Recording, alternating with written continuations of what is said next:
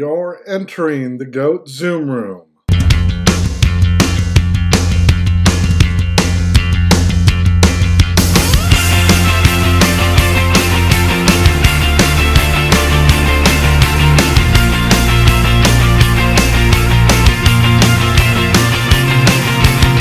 Welcome to another edition of the GOAT Zoom Room. I'm Caitlin Free, and as always, I am joined by Andy Villanueva. And this week we have a very special guest, Oaklawn announcer Vic Stauffer. Guys, we are closing in on the Oaks and the Derby, and time is running out to find horses and to get everybody situated in the gate. How are you guys? I'm terrific. Thank you. I'm good. I'm glad Superstock won. So. Me too. That was like a typical Steve Asmussen training into a race work pattern I've ever seen in my entire life. That screamed bet. Yeah, I was saying in the analysis of that race that when he's looking at his 2-year-olds halfway through their 2-year-old year, what he's thinking about is what's going to happen on Arkansas or Kentucky Derby Day. It is all pointed towards getting a maximum performance from whoever he thinks his best prospects are. And so going into that race, I only knew one thing. I knew that Superstock would run better than the time he had before in the Rebel. That's all I knew. But at 12-1, that's actually enough when you're getting the rail, you're getting weight, you're getting a possible speed duel, and you're getting Santana. So, yeah, it seemed extremely logical.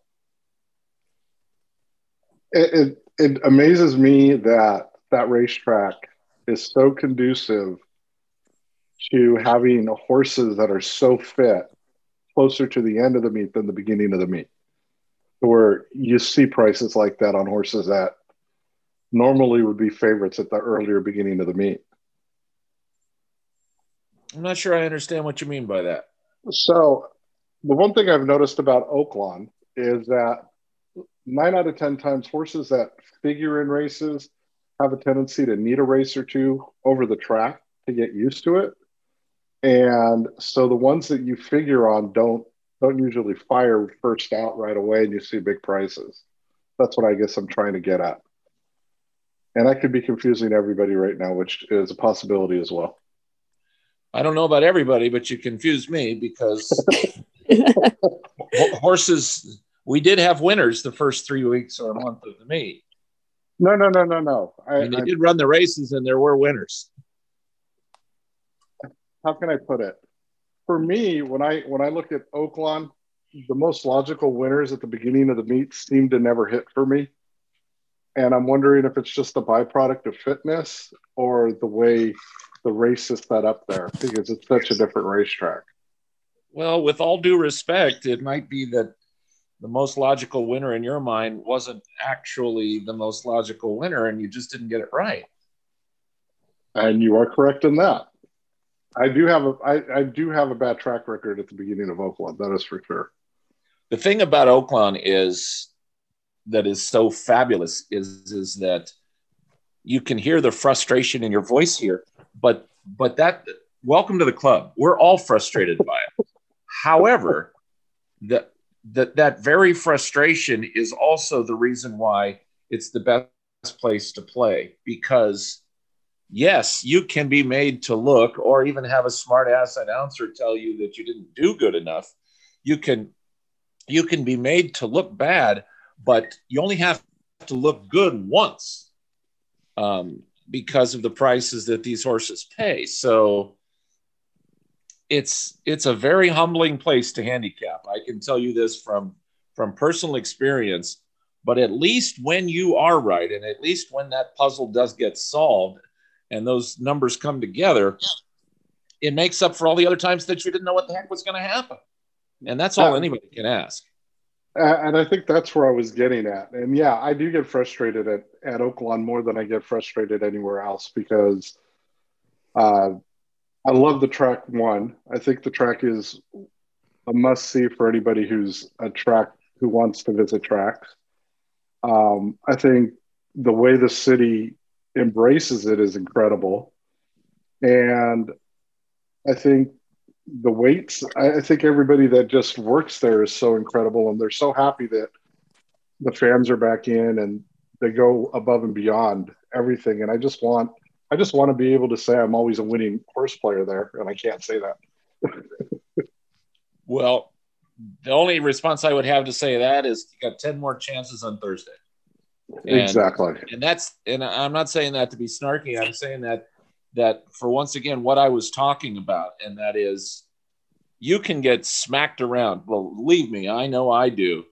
But then when it comes together and you can, you get it right, it supersedes all the smacking around and you end up making money.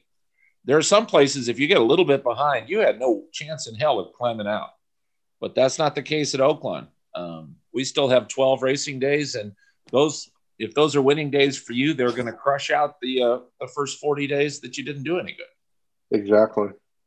Now, I do have a question for you, and I don't know if Caitlin knew this, but how was the last day at Hollywood Park for you?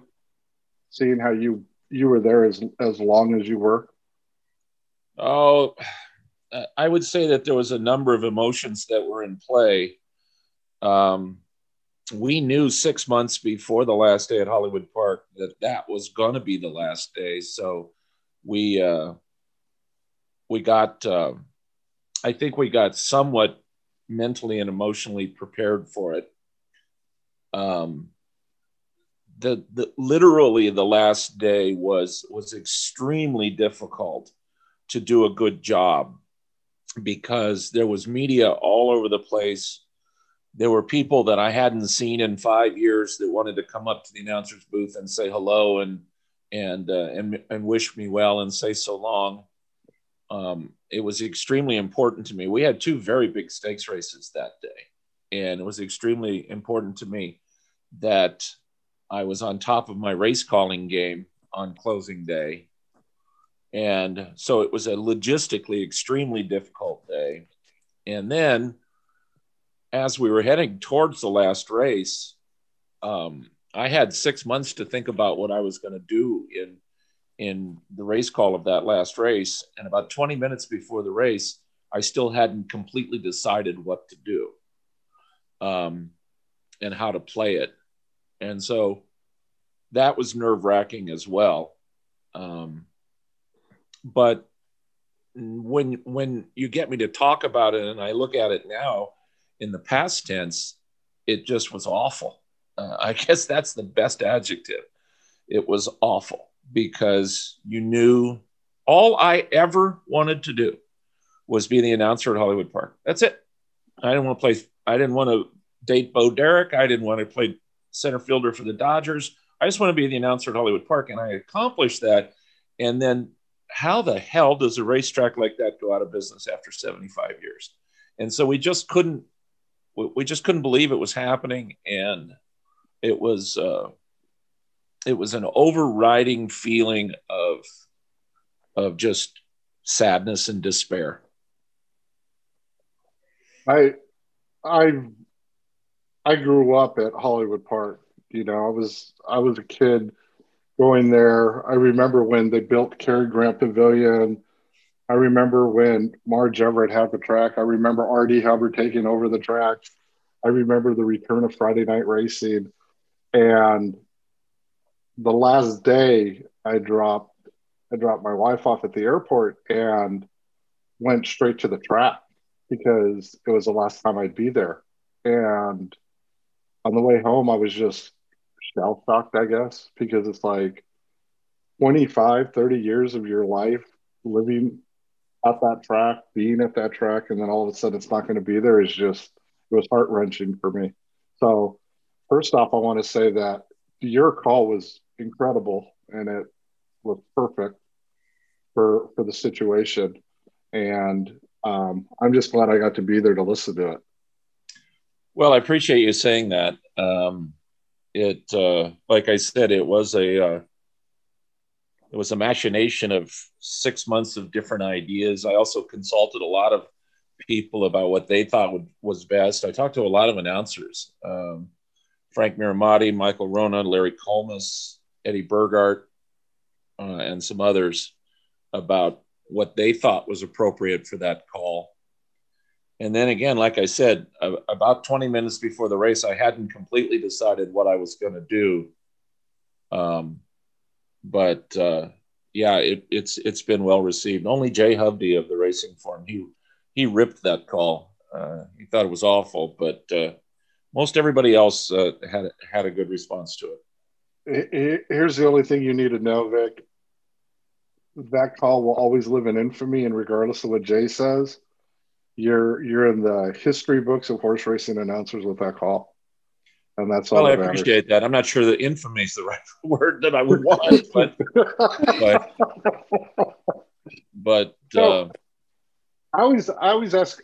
I've worked with Chris Griffin over at Sam Houston Race Park, and I always am fascinated by how you guys get your start with race calling and all that. I find it very difficult to be able to do it, and B, just to be able to know when a horse is moving or not is in a certain spot in a race is so special. To see it happen. How did you get your start in it? What drew you to it? When I was in 7th grade, I knew for sure that I was going to spend my life at the racetrack. There was no doubt in my mind. I had been taken out to the track as a youngster by my grandfather to Hollywood Park, and actually out down to Caliente on the weekends, a racetrack that no longer exists, but was in Tijuana, Mexico. And I fell in love with horse racing. I knew that I was going to be involved in horse racing in some capacity. In the summer times, I grew up in San Diego. In the summer times, we'd go out to Del Mar, and I would be into what all my friends were, which was looking at the girls and trying to cash a ticket. But I was also into the announcer, which was the iconic Harry Henson, one of the great announcers to ever live and one of the great people to ever live. And I found myself much more in tune into listening to Harry than my buddies. And at that time, Dave Johnson was calling the races at Santa Anita, and the juxtapose between him and Harry was so dramatic, and I enjoyed them both for differing reasons. And I decided that I would try to become a race caller. I knew I wanted to work at the racetrack, and then I thought race calling would be really fun. And I knew when I was a teenager that that's what I wanted to do. And I've been very, very fortunate, given some opportunities. And here I am 36 years later from my first race call, still trying to get them around there. It's fascinating. Caitlin, what have you got for him? I've got more questions for him, but the more about other things. Pivoting back to Hollywood Park a little bit, I kind of wanted to ask, what are some of the best horses that you ever saw race at Hollywood Park that you had the pleasure of calling, and what were some of your favorite memories from being there? I kind of came into horse racing when Hollywood Park was in the twilight of its life, so I don't really have a lot of memories from there. Well, the best horse I ever saw run at Hollywood Park, I didn't call, which was Spectacular Bid. He remains the best horse that I've ever actually seen run. And he was good in the late 70s. I was there as a fan, but I certainly wasn't calling the races there. My first year there was 2001. Memories of Hollywood Park, they certainly go back to, I was there the day that J.O. Tobin beat Seattle Slew, and there were 65,000 people there, and Harry was calling the races. As far as myself, memories of Hollywood Park are always going to begin and end with Zenyatta. I was privileged and honored to be able to call 8 of her wins, including the first 2 wins of her career. And in the second race of her career, I took a shot. As it turns out, it wasn't much of a shot, but I took a shot and called her a future superstar. she looked like Jackie Joyner Kersey running against a bunch of 14-year-old girls that day. And you could just tell that she was going to be very, very special.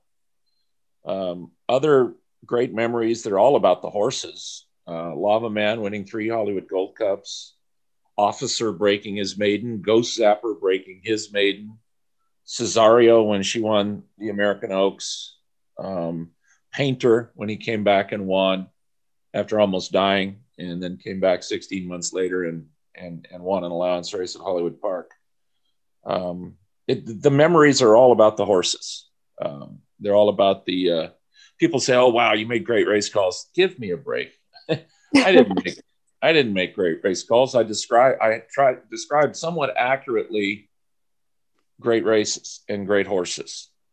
And there's like a good example would be Chris Griffin. Chris is a terrific young announcer, and he's going to get his opportunities now to call some more elite type horses, and he may get to see it and call a champion. But the only way that you get to make legendary, iconic race calls is calling legendary, iconic races. It doesn't have anything to do with me. It has to do with Lava Man winning 3 Gold Cups in a row, or Zenyatta and all of that. So it's just a matter of being fortunate too. And I feel very blessed by that opportunity, very much so. I love that. I don't know. Stuff like that is just so touching. And Seattle Slew is my all-time favorite horse. And just to even hear anybody talk about him or being able to see him run in person, it just gives me chills. Yeah, I felt bad for him that day. That was a ridiculous entry. They should have never run him in that spot. And he was completely over the top. And that was a very speed favoring racetrack that day. And J.O. Tobin got a bunch of weight. And Seattle Slew was really up against it. It wasn't fair to him to get him beat like that. Was that not long after he had been sick? Well, not only that, but he was at the end of a very long campaign. I mean,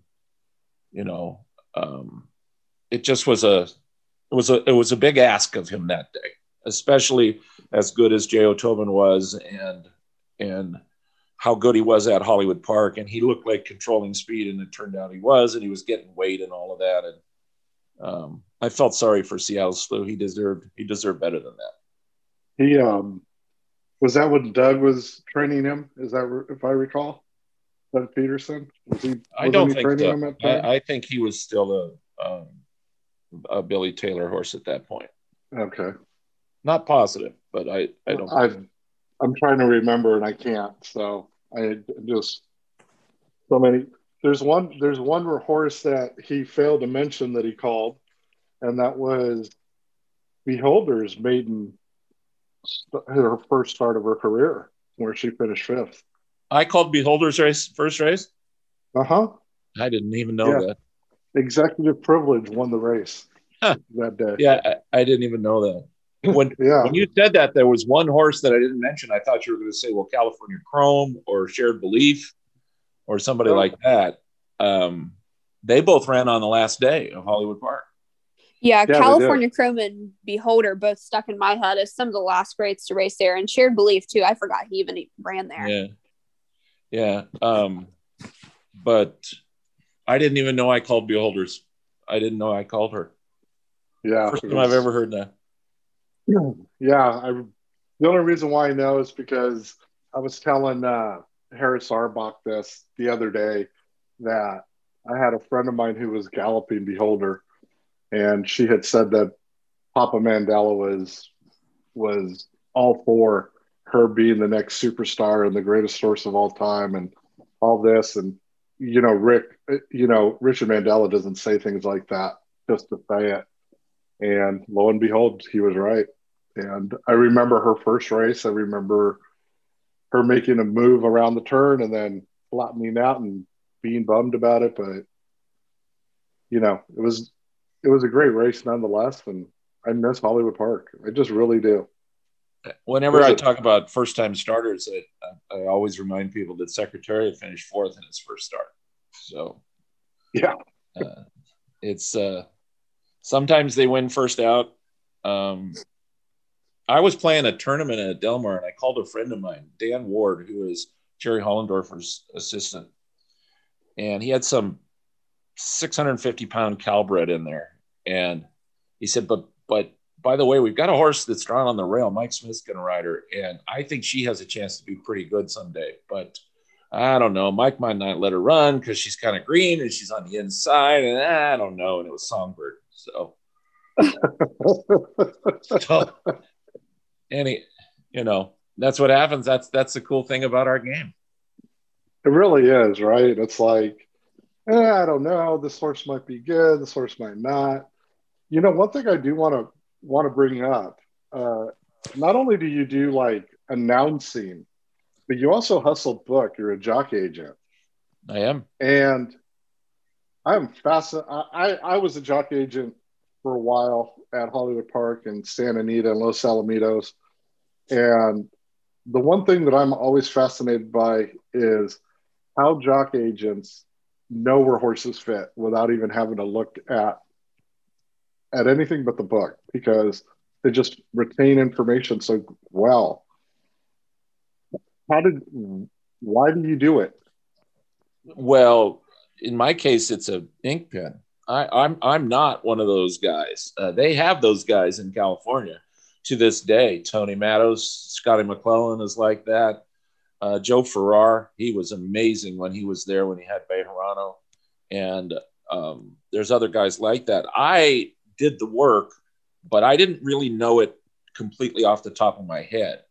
I just had to go in and beat the books and find the spots where it would be most likely for a horse to go back in. There are some trainers in California that do not want you to suggest a spot or talk about their horses at all. They'll let you know if they need you.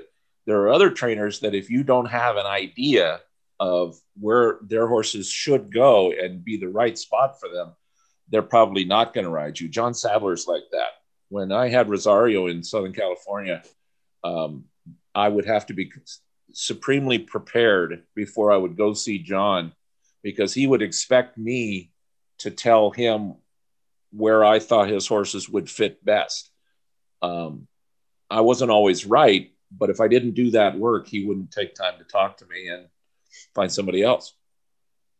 I did that with Laura Pinelli one time. She was just transferring over to training thoroughbreds, and she had this thoroughbred that really didn't want to sprint. And I walked up to her and I said, there's this mile and a 16th maiden claimer for 32 that fits this horse that you have. And I've got a rider that wants to ride it.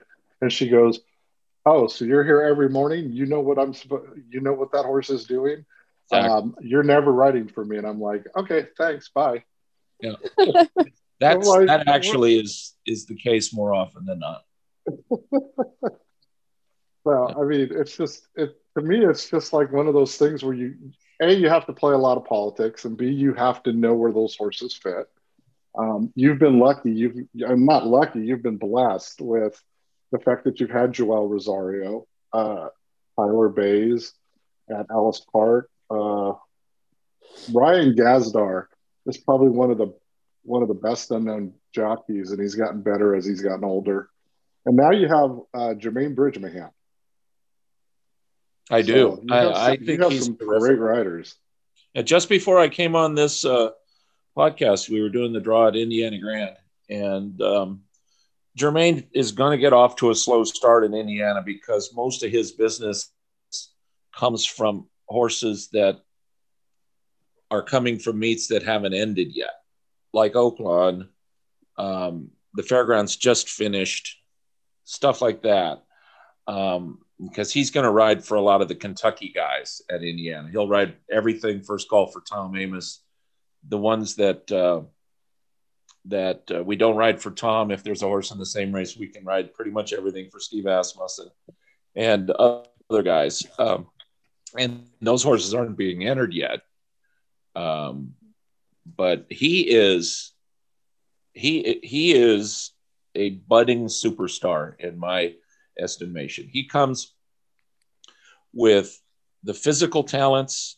He's one of the smartest guys I've ever met at the racetrack. I don't mean smartest jockeys. I mean, smartest anybody that I've ever met at the racetrack. He's extremely well spoken.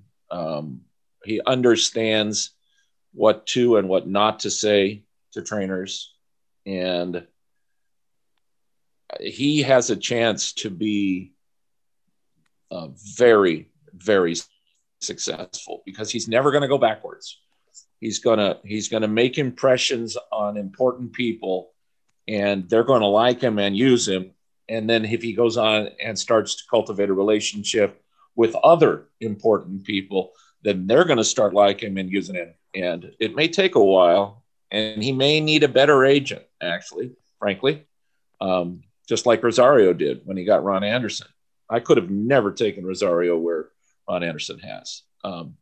But for right now, Jermaine and I are clicking, and we get along very, very well. He's going to ride 7 days a week over the summer. He's going to ride Monday, Tuesday, Wednesday, Thursday at Indiana Grand, and Friday, Saturday, Sunday in Arlington. Wow. Yeah, I met him for the first time during Rebel Day. A mutual friend introduced us, and we went to dinner. We all went to dinner together, and I left that dinner so impressed by him because he's hilarious. I mean, I've never met a guy that's as funny as he is in so many ways. He's smart, and he's not the type of person that if you ask him a racing question when it comes to him on a horse or somebody else, he's not going to look at you and go, man, that's a dumb question. He'll actually answer it and tell you, oh, this horse is doing this horse is doing that. And that's something that for me personally, I think racing needs more of, are people that are able to tell you what is going on in a race to help you understand it. Oh, I completely agree. And that's why Jermaine and he and I have talked about this. He's a cinch to be successful in racing long after he stops riding, because he could go to work tomorrow for TVG. He could be a steward. He could certainly be a trainer. He just has a tremendous skill set. One of the things that we've actually had to work on a little bit is him dummying down a little bit. And of course he hates it. He despises it. And so do I. But these trainers out here that can really control your fate can sometimes become little demigods. And if they feel for a second like you know more than they do, they'll just eliminate you from the equation and find somebody else that makes them feel more comfortable. And so we've had to work on that a little bit with, being a jock's agent or even being a jock, it's just about sales. It's what it is. It's a sales job. And so when you approach different clients, you have to become a chameleon and be whatever it is that you think will close the deal.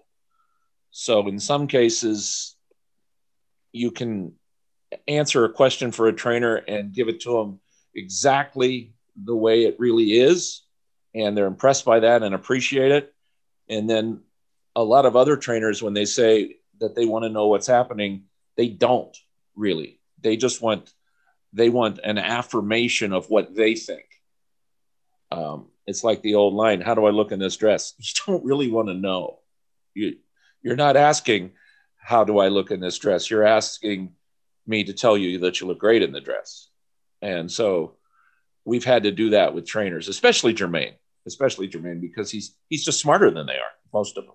Not all of them, but yeah, most. He really is. And he loves the horse too. I mean, that's the big part of it, is that I agree with that. He takes the time. He takes the time to go to the backside when he's done riding and walk around and be around those horses that he's riding, just to get to know them better. I agree with that. And I think that's why it's not a coincidence that he rides for guys like Tom Amoss and Steve Asmussen and some of the guys he rides for. Because those guys are geniuses. And so they know, their bread is buttered. They have done their accomplishments. So now they want somebody that can actually contribute to the equation and they know that in Germain they can get that. So you don't have to answer this, and you don't have to mention names, but I got to know because I have some stories. How have you ever had a trainer run you out of a barn for spinning them on a horse? And by spinning, you said, yes, I want to be on the you want to be on the horse, and then you get a better offer. You mean where I actually got chased out of the barn? Oh, yeah. Chased out of the barn. Yeah, Karen Headley did that. It wasn't my fault. I said you didn't have to mention her name. The more time I mention her name, the more I'm likely to throw up. But it is what it is. It is. It wasn't her fault. It wasn't Bruce's fault. It wasn't my fault. It wasn't Martin Garcia's fault. It was Bob Baffert's fault. There was a stake at Santa Anita, and Baffert had a couple of horses that were nominated, and I knew it was going to be a very, very full field. So I knew that if Baffert didn't run, I could find something for Martin. So when the nominations came out, I asked Baffert if he was running. He said no. When it was the day before entries, I asked Baffert if he was running. He said no. At that point, I picked up a call for Bruce Headley to ride a horse for him. On the morning of entries, I asked Baffert if he was thinking about running. He said no. And at 11 o'clock that morning, I asked him if he was running. He said no. At noon, Baffert's horse came out of the box. And I had to, Martin Garcia was riding everything for Bob Baffert at that time. He won the Preakness for him on Looking at Lucky. And I had no control over that. And if I hadn't ridden Bob's horse with Martin would have got fired out of the barn, and I would have got fired from being his agent. So I didn't really have any control over it. I went and I tried to explain it to Bruce. He was actually pretty cool with it, but then Karen interjected herself into it and started hurling vituperations at me. And they were justified because they were pissed and they were going to end up with some ham and egg rider. So that's what happened. I ended up getting fined $500 for that. Are you serious? Yeah, I deserved a fine. I didn't think I deserved 500, but I deserved a fine. If you're not spinning, if you're an agent and you're not spinning somebody occasionally, then you don't have any business. Yeah, I agree with that. I agree with that. So, I had that situation happen to me at LaSalle. And Caitlin, you'll laugh at this one. I don't know how well you knew the Arabian circuit back in the early 90s, Vic, but Les Roberts was the trainer that came from Walla Walla, Washington. And he used to do the fair circuits up there, but he had this really nice Arabian called Flaming Tiki. And Lori Gulish rode him. And we also rode second call for Lynette Ashby because she had all of the Magnus Racing Venture horses. And so I went to Lynette and I said, I'm riding Flaming Tiki. And she said, no, you're not. You're riding my horse or you're not going to get any more business. So I said, okay, fine. And I forgot to tell Les. So it was totally my fault. And the next morning I went over to Les to try to smooth things over because we had a good relationship.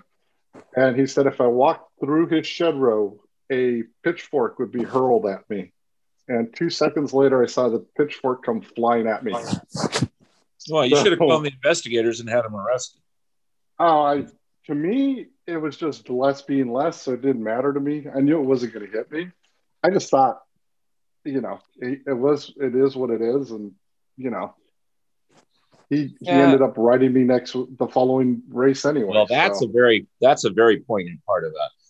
When you're an agent and you get life that you'll never ride a horse again for me as long as you ever live, that's 3 weeks. Yeah. That's 3 weeks if they have a rider you want. All over some Arabians at LaSalle. What? I said all over some Arabians at Los Al.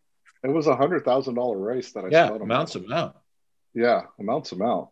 Yeah, it didn't matter. It didn't matter to him because he was a small-time trainer. What made you decide to go to Oaklawn Park of all places before it got big? What? Before it got big? Oh, let me rephrase that. Hold on. That's a good idea. Let me rephrase that. Oaklawn's always been like a destination racetrack, but it seems like as of late, it seems to have had more eyes on it. So, well, let's man, I just stuck my foot in my mouth. Oh, dear Lord. American Pharoah ran at Oaklawn 2 years before I got there, so I think it was already big.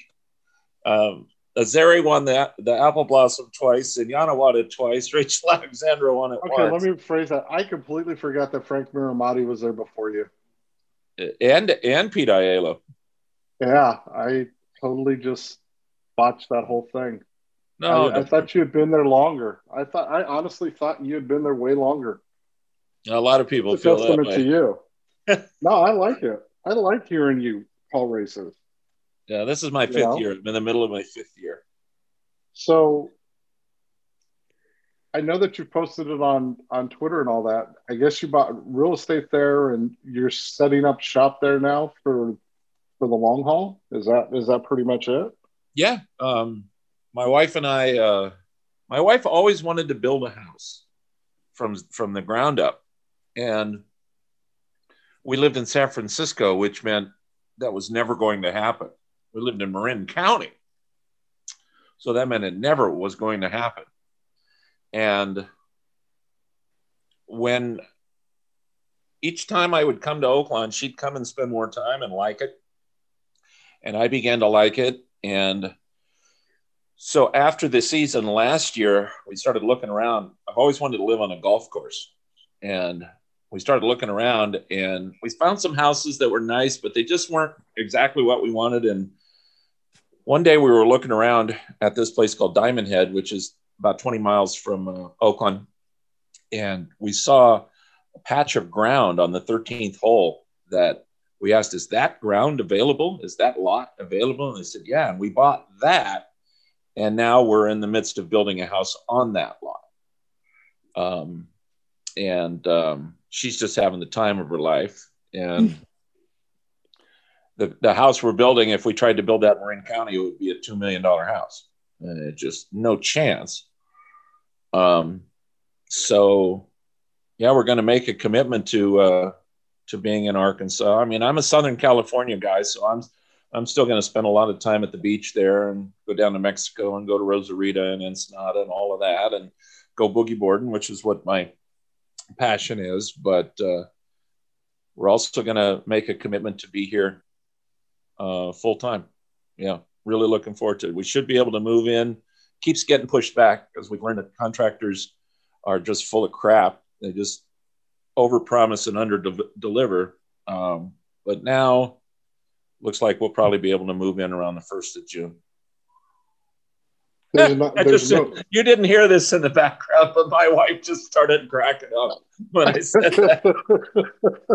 She's like, yeah, right.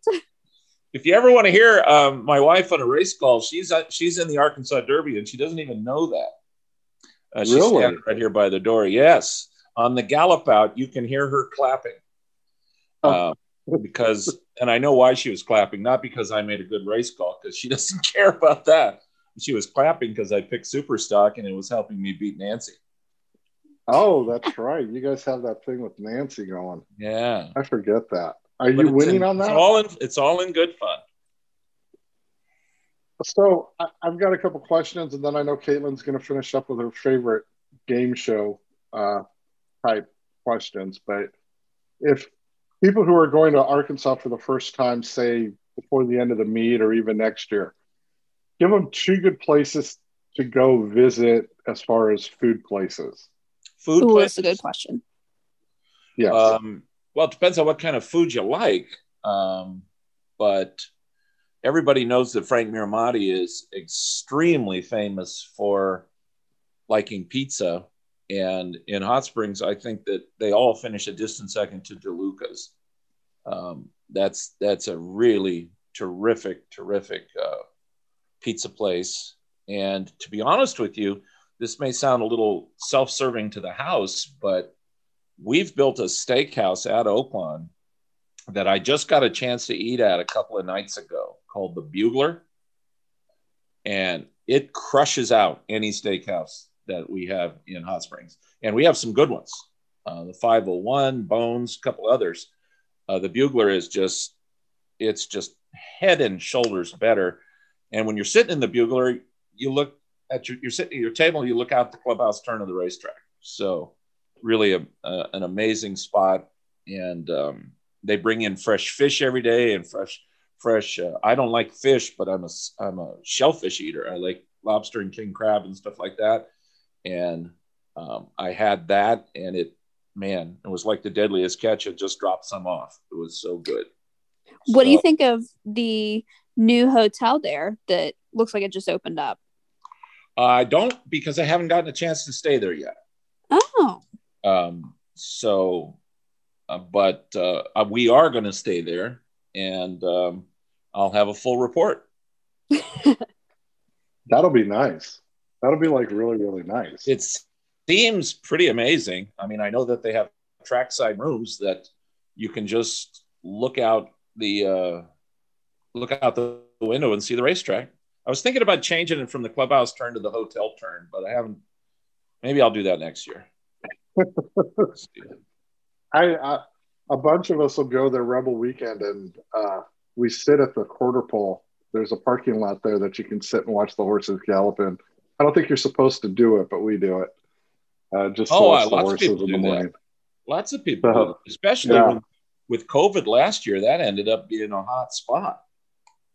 Yeah. You guys did such a great job navigating COVID.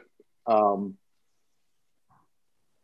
different is it? I mean, obviously it's different, but as far as your viewpoint, how different is it with fans there compared to no fans? It's like it's night and day. It's awful when there's not fans there. Announcers, when you call at places that have big attendance, we feed off the energy of the live crowd. If you make a call, and you talked earlier on this show about, picking out a horse that's making a move, leaving the backside. And if that happens to be the 3 to 5 favorite, and you start talking about him, you can feel the crowd listening to you and being excited. They're 3 to 5 because 70% of the people on the racetrack bet their money on that horse. So my job is infinitely easier when there's a big crowd. I don't get tired. I draw energy. I feel a sense of responsibility for every single race, where when nobody was there, they just sort of seemed to kind of drum together for me. I said the other day on the Nancy and Vic show, when she asked me about my impressions of Derby Day, I said, we had the best crowd we've ever had. Not the biggest. We've had 70,000 for Arkansas Derby. We had 17,000 on Saturday, but it was the best. You could tell how truly happy they were able to be out there and just go to what they know brings them joy. And selfishly, I drew upon their energy all day long. I wasn't tired after 13 races, which is pretty. I'm old now, so it's pretty rare. You're not old. You're not old at all. Well, I feel old sometimes. I did a baseball game last night, and my knees feel old. So, last question before Caitlin gets her last shot at you. You're doing baseball. I think I heard that you're going to do ref basketball.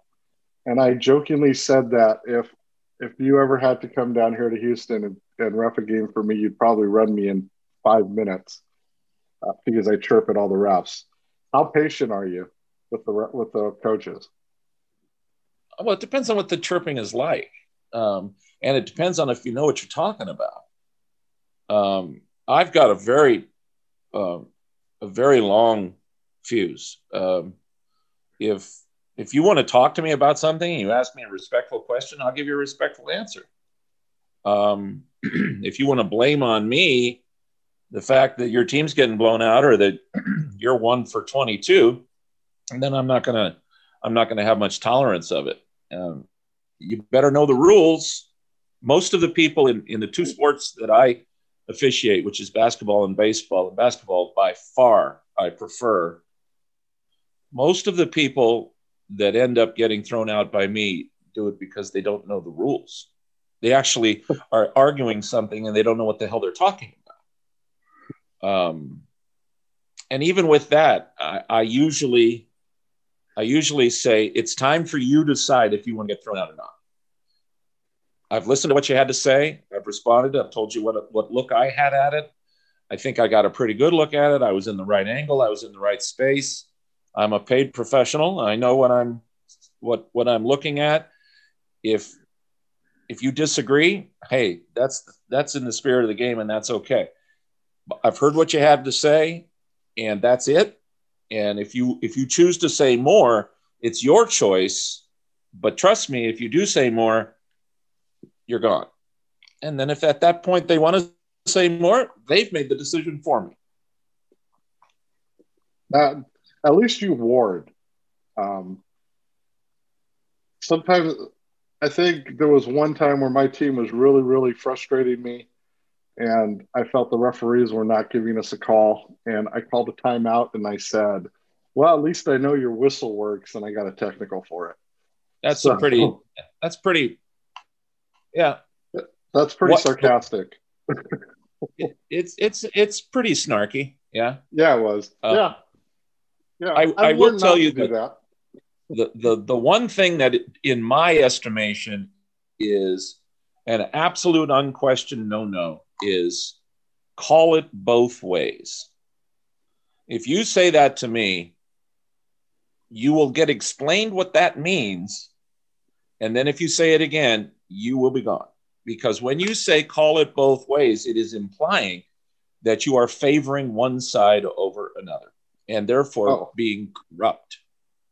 Yeah, and I don't buy that one. That one I don't say. I will jokingly say that if I continuously see something in the 3-point key, I may say, so-and-so's been in the key for the last 5 seconds. She's already built the tent. There's a campfire. Maybe make the call, maybe not, but, maybe just watch it and let me know what's going on. 9 out of 10 times the ref laughs. 1 out of 10 times I get told not to say anything anymore. But, I try to keep it light. I mean, it's only basketball. See, right there is bad refereeing. If they tell you don't say anything, that's nonsense. You should be able to say whatever you want. It is not for me. It's my job as a referee to interpret the rule book. It's not to control who you are and what you do. I will never, as officials, say something like, I don't want to hear anything more from you from this point. What if the next point that you have to make is completely salient and may get me to look at something in a different light and maybe agree with you? If you're afraid to be able to ask me a respectful question because I've done some sort of domineering over you, that is not being an official. That's being an ass. So any official that ever says that to you, they're not a real official. Right. I agree with that. I agree with that. All right, Caitlin, finish it up. All right. Well, we kind of do this with every guest, and I'm anxious to hear your answers. We've kind of gathered a consensus of what some of the other ones say. So if you could pick any trainer, if you owned a horse, money was no object, who would you pick? Depends on what kind of horse it is. That's true. And location also is dependent too. Yeah. So ask me the question again. I guess I'll start off with this. If you could own any racehorse with any type of ability, I'm trying to figure out how to phrase this. No, I don't want you to change your question. I don't want you to change the question. I just This want is you the to one ask. I usually start with. Ask the same question again. Just identical to the way you did the first time. Just ask the same question again. If you could use any trainer, who would you use? Steve Asmussen.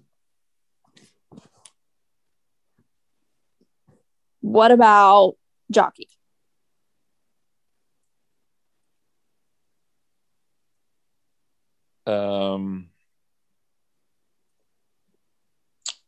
Flavien Prat.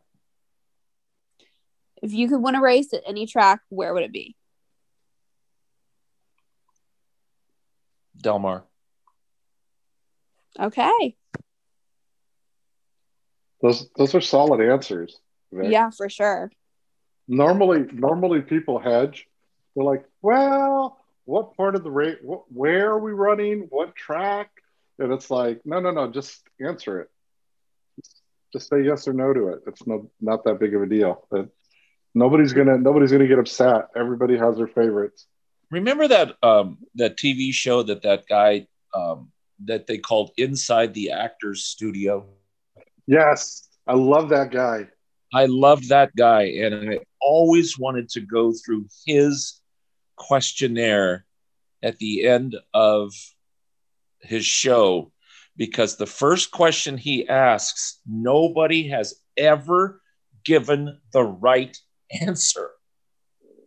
And the first question that guy, James Lipton, would always ask is, if you are standing at the pearly gates and you are standing there and God asks you, what's one thing that you want granted from him before you come in, what would be your question?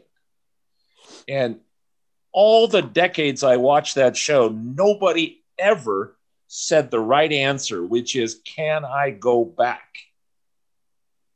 Oh, that's true. The right answer. And nobody ever said it. So at least I've got that out now. No, that's awesome. That's awesome. And if you ever want to come back, which we would love to have you back, we've had Jermaine on. Oh, already. Cool. You mean I'm playing second fiddle to Bridge Mahan? You know what? I had to feel comfortable asking you to come on. And the week we had him on, it was Derby week, and I didn't want to bother you during Derby week. So I waited. What did he say about me? He said you were great. There you go. That guy. See, I told you he's smart. No, I mean he spoke highly of you when we were at dinner and everything. So I mean, I love the guy. I think the guy's great. Yeah, I do. He's too. a hoot. He's hilarious. I don't have to be a Jocks agent, and sometimes I wish I wouldn't be, but he keeps me going because I believe in him as a person. Yeah, so, I sent him a text message yesterday because I think he ran third on a 30-1 shot or something like that. Yep, in one of the races. Michelle Elliott. And I said, man, I was just pure riding right there, man. That was perfect. And he goes, oh, stop it. And I just was like, that's Jermaine. Yeah, that is Jermaine. We really appreciated you coming on and taking the time to come in and talk and discuss racing with us.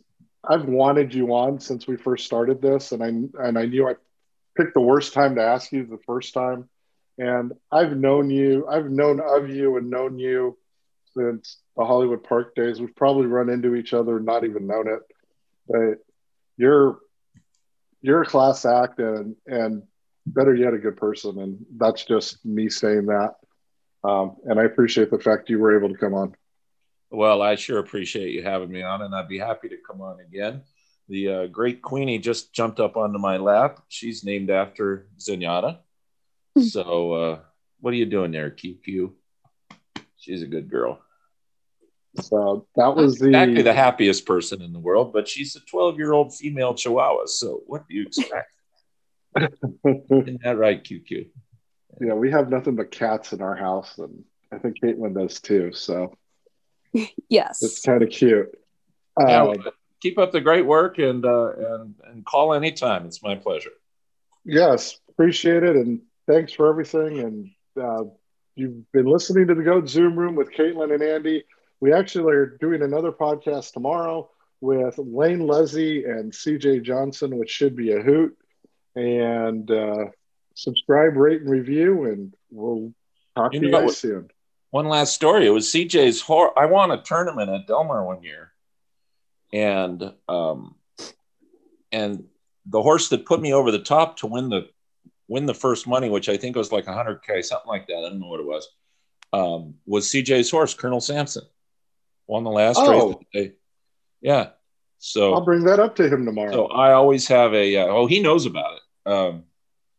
I always have a very soft spot in my heart for CJ because Colonel Sampson won me the Del Mar tournament. CJ's a good egg. I have a soft spot for CJ because he keeps me laughing. Yeah. You know, he cracks me up. He's really a good guy. And it's a shame that they don't run Kentucky Downs anymore because I think they did it right. Not to say that the people that do it now don't, but I just love that jockey pick 7 that they had. That was so much fun. I wish they would do that again. Mm-hmm. So, but yes, thank you for coming on. That's a great story. I never knew that it was Colonel Sampson that won you that race. That was awesome. Yeah, he could not win the race at the 16th or about the 8th hole, and he came a flying. And I knew in the last 2 or 3 jumps he was going to get there, and I knew if he got there, I was going to win the tournament. And that's a great feeling. Yeah, next time you're on, we're going to discuss handicapping tournaments. Okay, cool. We'll have fun and we'll discuss those. We've had people on to do that, but I'd love to hear your thoughts on it. I'll tell you the story about how 2 years in a row I was going to win the BCBC with my horse in front at the top of the stretch in the Breeders' Cup Classic. If California Chrome beats Arrogate, I win it, and if Connected beats Gunrunner, I win it. So those are 2 stories for you. Oh, we gotta dive deeper into those. Those are ran into fun. 2 monsters. Yeah, I did. And to be honest with you, I literally thought California Chrome had that race. I did too. Arrogate had it in him. I did too. Arrogate was a serious horse because he ran down a horse that was running away from the rest of them. Yeah. So exactly. What's the big deal? It was only $500,000. Oh, that year it was $1.5 million because that year I was alive for the because of winning that tournament with Colonel Sampson, I was alive for $1 million bonus if I won the BCBC. Oh, geez. Thanks a lot, Bob. Thanks, Bob. Thanks, Bob. All right. Thanks a lot, Vic. We appreciate it. All right, guys. Call anytime. Thanks. Bye-bye.